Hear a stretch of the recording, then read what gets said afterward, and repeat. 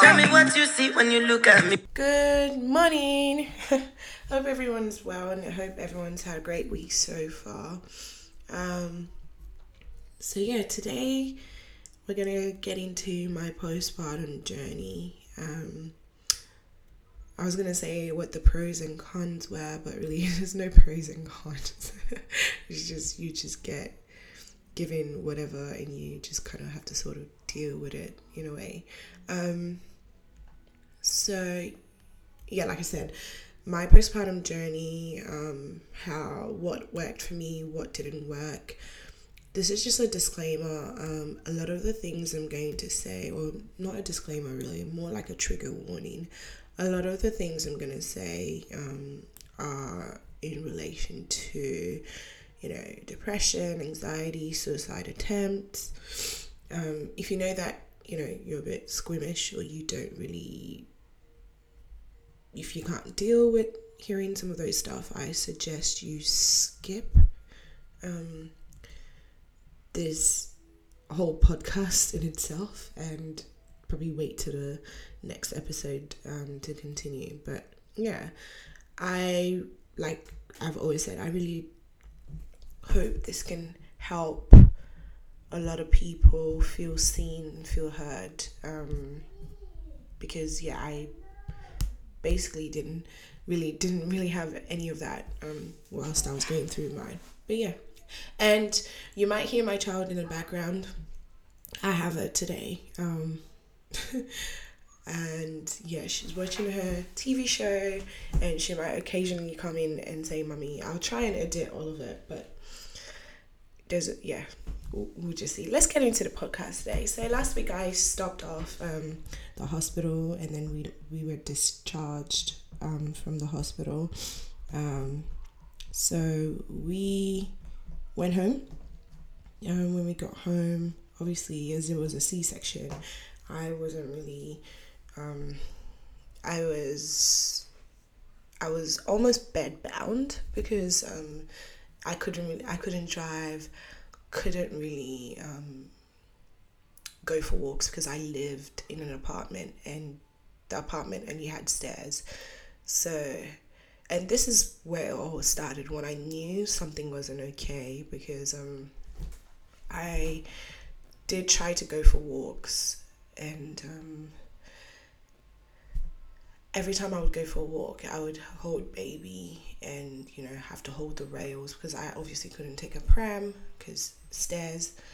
I would have to hold baby, and when I hold her, I literally hold on to her like my life depended on it, because I had these episodes where I would just imagine like going down the stairs, missing a step, tumbling over, and then landing on baby, or like I would slip on the stairs, toss baby, and babies, like there was just so many scenarios like that. Or I had to lock my balcony at one point. I couldn't go out my balcony, and this is probably like not the first time I've shared it with other people, but this is going to be like a couple of people I'm sharing it with now. But like, I was so ashamed and so embarrassed to share that I was getting those vivid visions or images. Like I could, and I was scared that someone was going to take my baby away from me, from fears that,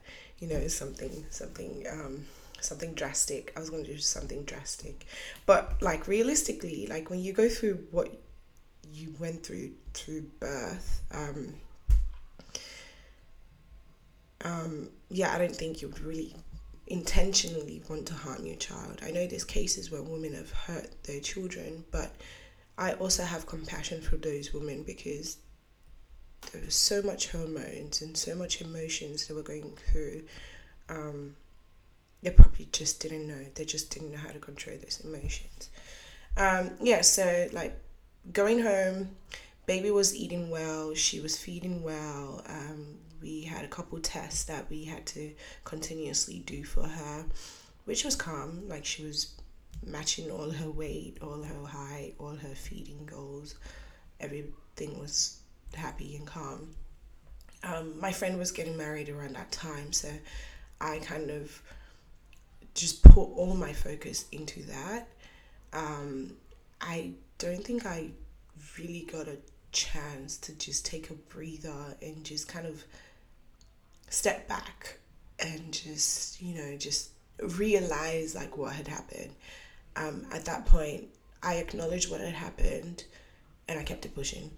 Fast forward 6 weeks after I did my physio and I got the clear from my doctors and I was able to drive around. Now, like looking back now, I noticed like I didn't like staying home by myself, so I would just travel. Like I didn't care how far the place I was going was. If it was 1 hour or 2 hours away, best believe I would be going there. I would drive with baby in tow. So I know that a lot of the things I was feeling postpartum,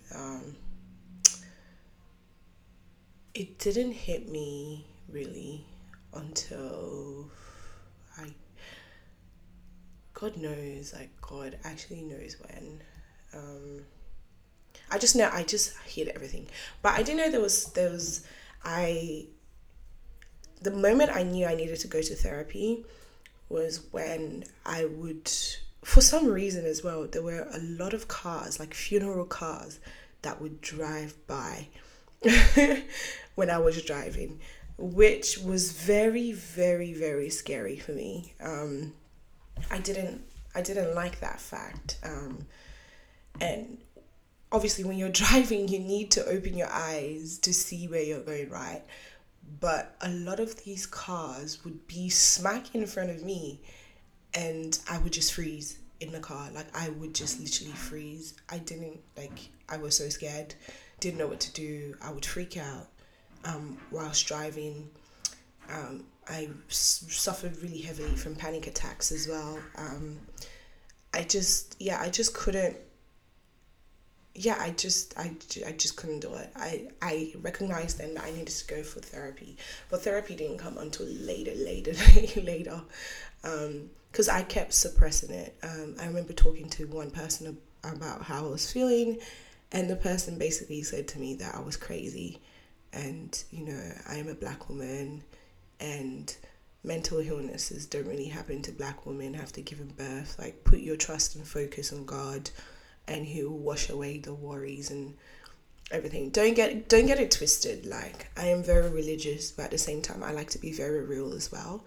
I know there's certain things that can be placed into the hands of the Lord, but even in the Bible, it says like, for God to do the work for you, you need to also work for yourself as well. That's not the exact Bible verse, but that's paraphrasing it for you. I'm well aware that God He's the healer of all things and He's a savior, etc. But sometimes extra help is needed. That really took a toll on my health as well, because like confiding in someone and being vulnerable to someone who you thought would kind of I'm sorry. Like confiding in someone who you thought would kind of understand, but then they kind of just throw it into your face and just dismiss your emotions. That actually really hurt. But even then, I didn't do anything. Like, also taking accountability, I let someone else's opinion or thoughts about who I was and who. I think I just didn't want people to perceive me as this weak person, so I shrugged it away, moved it to the side, and kept it pushing. I also had contraceptive in. I had the rod implant in my arm, and that didn't do much help. Like, it helped from preventing me from getting pregnant again. But because my emotions were already heightened, every little thing, I was sensitive to every little thing. And let's not even talk, let's even, like, apart from sensitivity to words and people's actions, I didn't feel great. I didn't feel confident. I didn't feel comfortable in my body. I still had my C-section scar, which was still healing. I didn't feel sexy. I was 6 sizes up. I went from a size 12 to 14 to a size 18 to 20. And this bounce back that everybody so highly spoke of on the internet was nowhere to be found for me. Like, there was no snapback. I didn't have the energy to go out and shop for clothes that actually fitted me, or I felt like would, just clothes that would fit me. My self-esteem shambles, confidence shambles, self-affirmation, self-validation, none of that. I seeked for other people to give me all of those, and when they didn't give me any of that, I was broken.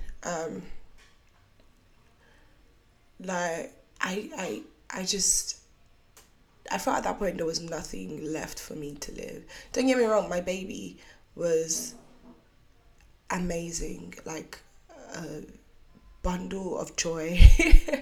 Like, I woke up every morning just so I can see her. Like, even though she cries, like, through the night, I had to feed her every 3 hours. I just knew that when I woke up, even if I was feeling like crap, seeing her face made me happy.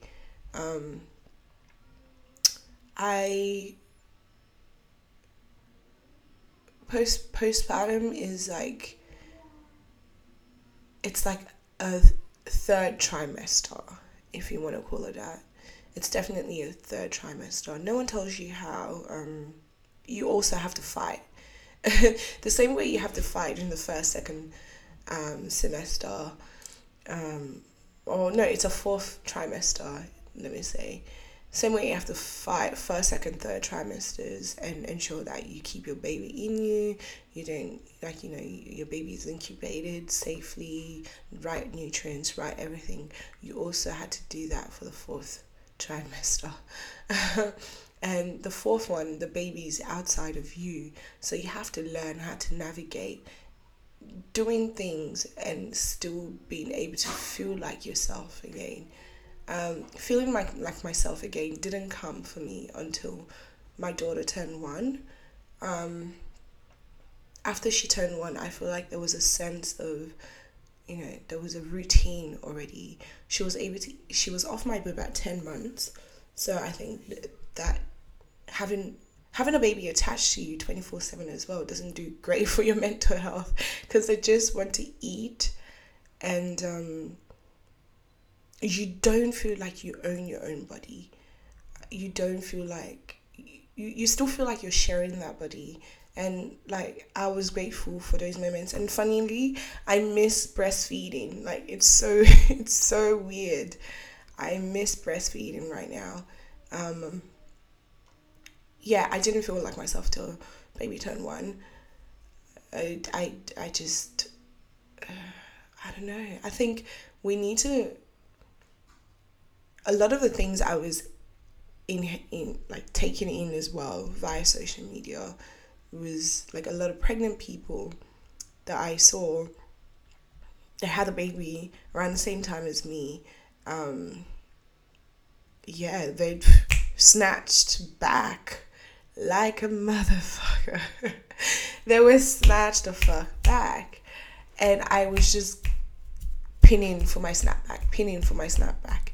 Not taking into account, like, my body had just been ripped open in 6 different places. Like, 6 different layers had to be open or cut open for my baby to come out. I'm not even sure if it's 6 to 9, but I know it's around 6 to 9, to bring out life. My body wasn't fully properly healed. I suffered with anxiety and depression during pregnancy, so there's that factor. I was eating for comfort during pregnancy and even postpartum as well. I wasn't really taking good care of myself because I wasn't active, like going out walking, going to gym, because I didn't have the strength to, and I wasn't really physically able, or not even, I think I was physically able to, I just didn't want to, because I legit thought I was ugly. I thought I was the ugliest woman on earth. Didn't want to just didn't want to do anything regarding my appearance. I just didn't give a crap, didn't give a shit. So the moment where I was able to snap back out of it was when I started realizing a lot of relationships in my life were going to suffer if I didn't pick up my slack. I also, realized like the way I was going, I was like heavily overweight. I just wanted to make a change. I just wanted to change for myself, basically. So I started proactively doing happy things. Happy things included dancing, including taking walks with baby, included just going on a walk with that baby even. Cooking for myself again. Like I stopped cooking. I just would get takeout all the freaking time. Fell in love with cooking for myself. Fell in love, found new hobbies. So I started baking some sugar cookies. I saw them online and I was like, oh, I want to try that. I started off with those. Just picked up bought a sewing machine, started sewing. I just bought a lot of random stuff to help combat just the way I was feeling. And once I started doing a lot of nice things for myself and make myself feel special, and it didn't even cost me a lot of money to do, I started noticing changes in my patterns, like my morning routine, the patterns of how I speak to myself, the patterns of how I redirect my mind and my thoughts away from ugly, conversations in my head to, safe, happy ones. Another trigger warning, something that I should probably put in here, and just, it's not just to scare anyone off, but probably more like, in case someone is going through it, just FYI, this stuff probably happens to a lot of new mums and a lot of mums that were new mums, and it just never gets spoken of. But I had a suicide attempt. Scare for me. I didn't really tell anyone. It was, I think, around I don't know, it was basically around, I think it was almost midnight. And this is even after the fact where I started doing all these nice things for myself and I thought everything was okay. But it literally, I had not so much a fight, but an argument. And that just took me into a really dark spot. And I said, I'm going to go for a drive. I left baby at home. Took my car, drove towards the city, past the Anzac Bridge, just drove around, came back, and there was a moment where I parked my car to the side, hazard lights on, walked to the edge of the bridge, and I contemplated jumping. I can talk about it now, just a little bit, not too much. There's a lot of healing that needs to be done on my end as well. There's more there's more therapy that needs to be done for myself. I'm still getting around to it, but saying or telling the story and trying to relieve that moment again is just excuse me, it's just it's intense. But almost jumped the bridge. For a split second, I second guessed. So that's where I was able to like speak to the sensible part of myself in my head, and it was kind of like, if you were meant to die, you would have died giving birth, but you have now come back from not dying from birthing your child, and now you're going to take your life. You must be very freaking stupid. I think my one beacon of hope was like realizing that my daughter wasn't, she didn't birth herself, she didn't conceive herself, like that was all done by her parents, and she didn't ask to be born without a mother, or like to have her mother's life cut short after birthing her. Like, just realizing like there was so much work for me to do for myself, and also like I would be doing my daughter a disservice by ending my life, because one thing I do believe is like nobody on this earth can take care of her the way that I do. Like, if I die, I die, but there would never be another me. There's no amount of stepmothers that can come around and try to be like a mother to her. There's no amount of grandmothers or mother figures in her life that would be exactly the same as I would be to her. And that's what basically snapped me out of it. I retreated, went back into my car, drove back home, took a hot shower, cried in a hot shower. Like, I couldn't scream, so I just bawled my eyes out, sat on the floor in a shower, and just did my thing.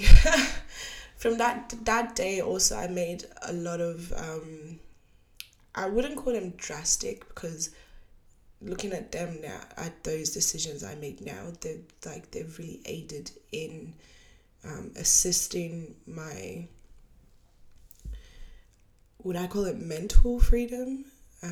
Because I just had a lot of angst and anxiety with the situation I was in. So from that day onward, I instantly called Beyond Blue, also called my contacts at RPA, some of my midwives at RPA, which was my birthing hospital, kind of explained to them what had happened, and I was instantly told to go to my doctors to get a referral. Got a referral from my doctor, and instantly was assigned to a therapist. She's actually a psychologist, actually. So I was referred to her, and I was doing weekly sessions for 30 minutes to an hour. Sometimes it got a little bit overwhelming that she literally just would cut into other clients and reschedule sometimes, which I'm so eternally grateful for to her. The support I received from her was just immense. There was there was not one area of my life that we didn't touch, from my childhood to now, to not now, but then when I was with her. And I find that really helped. And I want to say, I know therapy in a Black community is so looked down upon, or so frowned upon, but I cannot stress to you how much of a great investment it is. Like, you don't need, even if you go to your GP and get a referral, you can get, I'm not sure, it was 8 to 10 sessions from there. So I used up my 8 to 10 sessions, and then I got my psychologist, because I was in extreme cases, and there was a child involved, I was able to get a couple more slots, and then from there I think it was 6 to 8 more slots again with her, and then from then on I had to keep paying. But I cannot stress how much it's helped me. Really, you're not you're telling your business, but it's a unbiased, judgment-free zone. You don't know anybody. They don't know you. They're just there to listen, there to give you or help you realize for yourself where your missing puzzles are, or help you make certain decisions for yourself without their interference. So yeah, best money, best investment ever. I cannot fault it. All right, so I guess that's enough for my postpartum story. That's just a roundup of what actually went on for me. I'm not saying this is going to be the same for every single person. I really, truly hope not. But in some case scenarios, this is actually some of the things that happen. So during the fourth trimester, some of the things you can kind of like expect is, depending, or even if you had a vaginal or C-section birth, you're still gonna be the same type of effects. Number one being the process of recovering from birth is something you experience in the fourth trimester. Some women vaginally, they give birth and they're ripped open. Do you know what I mean? Like, either way you go, even if you're not ripped, you're still a little bit sore downstairs. So either route you take, there's still going to be recovering. That you still need to recover. You'll be on on an emotional roller coaster. Yeah, the fourth trimester is no joke. But if I would do it again, I just know that I would not be putting in or taking any form of hormonal tablets or pills, because I just don't see, like, guys, it's 6 weeks. I'm sure you can chill with not having sex for 6 weeks. And even after the 6 weeks, like, there's other contraceptive methods that can be used. I personally no longer subscribe to tablets or pills anymore, because they can actually do more harm than good. I had my rod in, like I said, and I was speaking to my psychologist, and I said, look, my mood swings just fluctuate each and every day. And all of a sudden, I deep there, I was like, wait, I've been really, really hormonal. I've suffered from anxiety and depression before, but not at this level or rate. There's something else that I must have done that I haven't taken note of. Discovered it was the rod. The moment I took this thing out, I don't even know if it's a placebo effect type of thing, but the moment I took it out, my head felt very, very decluttered. Like, almost like 20 tons of gold has been moved away from my brain to allow my brain to breathe. But like I said, do what you want. Like, speak to your nurses, speak to your providers, and just see what they recommend for you. Or, yeah, just don't take my word for it. During the fourth trimester, you also have to learn how to care for a baby as well as care for yourself. A lot of uncomfortable things happening, e.g. your breasts are super heavy or leaking. At the sound of your baby, you're just leaking for no reason. So there's that to expect. You're getting to know your child. You're also dealing with bleeding. You feel really, really great, but at the same time, you feel not too great. You also get unsolicited advice from everybody. Every time Dick, Harry, Jessica, Janet, every single one of them comes and give you advice. Mind you, some of these people don't even have kids from themselves, but they still will pitch in and give you the advice, or unwarrantedly too. Getting used to your postpartum body is another one, because child, like, the postpartum body look, it is what it is. But for me, in my household, I was shook. I still looked pregnant. I still look pregnant now.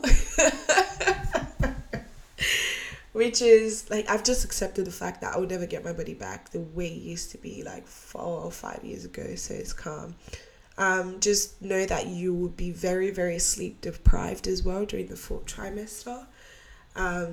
You also need to navigate relationship changes. That's relationship within with the father of your child or your partner, relationship with your friends, just navigating through a new relationship in your life, as well as you will also experience mummy guilt. Even if you need to go to the bathroom and take a pee or poop, just because you dropped your baby on the bed, and mind you haven't had sleep properly, you would still feel sorry for your baby and just go back to take your baby. But those are some of the things to expect in general. I have some tips to talk yourself up, or something to help snap out of it. Some of these things actually helps me too, because I practice it and I still practice it till today. Number one is make a list of all the positive things in your life and positive things about yourself. Now, I don't want you going to people and asking them. I want you to like just sit down with yourself and just think deep and think about, or like positively reaffirm yourself basically, and write those affirmations down. Take note of what you're saying to yourself, and take note of what you're saying about yourself to other people. If you call yourself ugly, you automatically become ugly. There's always power in the tongue. Embrace imperfections. It's very, very hard to say that, because we all have insecurities, but practice makes perfect. It starts by little steps, just little baby steps, and eventually you're going to you're going to smash postpartum basically. The last one, which I did a lot, was practice positive affirmations in front of the mirror. I would also, in the shower, after morning, like my morning routine or whatever, I would play there's a guy, he has a meditation podcast, meditations and affirmations podcast, and that podcast, every time I was in the shower, I popped it on and just listened to it as I went. Those two were like biggest lifesaver of my life. I don't know what I would have done without those affirmations and the podcast. How to support a new mom during postpartum. Validation is very, very key. Just acknowledge that she's doing a great work with not just herself but baby as well. If the house is a 2 to 3 or partnered household, I would just expect the other partner doing this for the new mom. Be very, very specific on how people can help you. Don't just be vague. As new moms, you always need help. There's always dishes to be washed. There's always laundry to be done. Open your mouth and let people, like, delegate tasks for people and let them action it so you're not burnt out. Help access professional support. If you kind of see a new mom around you or your friend is going through it, like, reach out to them and just get their permission if needed, if that's the relationship you have. If you don't have that type of relationship and your relationship is very free, it's as easy as dragging her to the GP, getting her a referral and dragging her to whatever psychologist has been assigned to her. Yeah, that's basically all I have in terms of how to support. And honestly, there's so many like forums and, you know, Reddit posts about postpartum, mummy forums that you can hop on and just, you know, kind of go into to bounce ideas with other mums. Like, there's different type of mums. There's mums that have done it 8 times, you know, mum that have done it 3 times. Just reaching out to those people and just kind of asking questions as well can also help you validate those feelings or those emotions that you're going through, to also reassure you that it's normal and it's not Like, it's not a one freak type thing. It's every woman goes through it. Sometimes it might be on a lower scale, sometimes it might be on a higher scale, but let me tell you now, feeling feels in the fourth trimester is very, very normal. And anybody who tells you, they didn't feel any type of way after having a baby, look, the grace of God is immaculate. That's all I gotta say. But yeah, like, reach out to your friends, reach out to family, get them to help wherever and whenever they can. I understand everyone is busy and life gets really, really busy, but if you don't speak up, nobody can, like, no one will literally know how to help you. So I urge you to speak up. Always, always, always. You're not annoying. You're not overly demanding. Like, you literally deserve the world, because it's not easy to grow a baby in you and carry a baby in you for 9 months. You deserve everything and anything worth given to you, basically. But yeah, I hope this episode gives an insight of my postpartum journey. Like I always say, I'm always open to feedback. Any questions that you want to ask, or any questions that you might have, happy to answer if you send me a message. But yeah, that's it for this week. I'll talk to you later. Bye.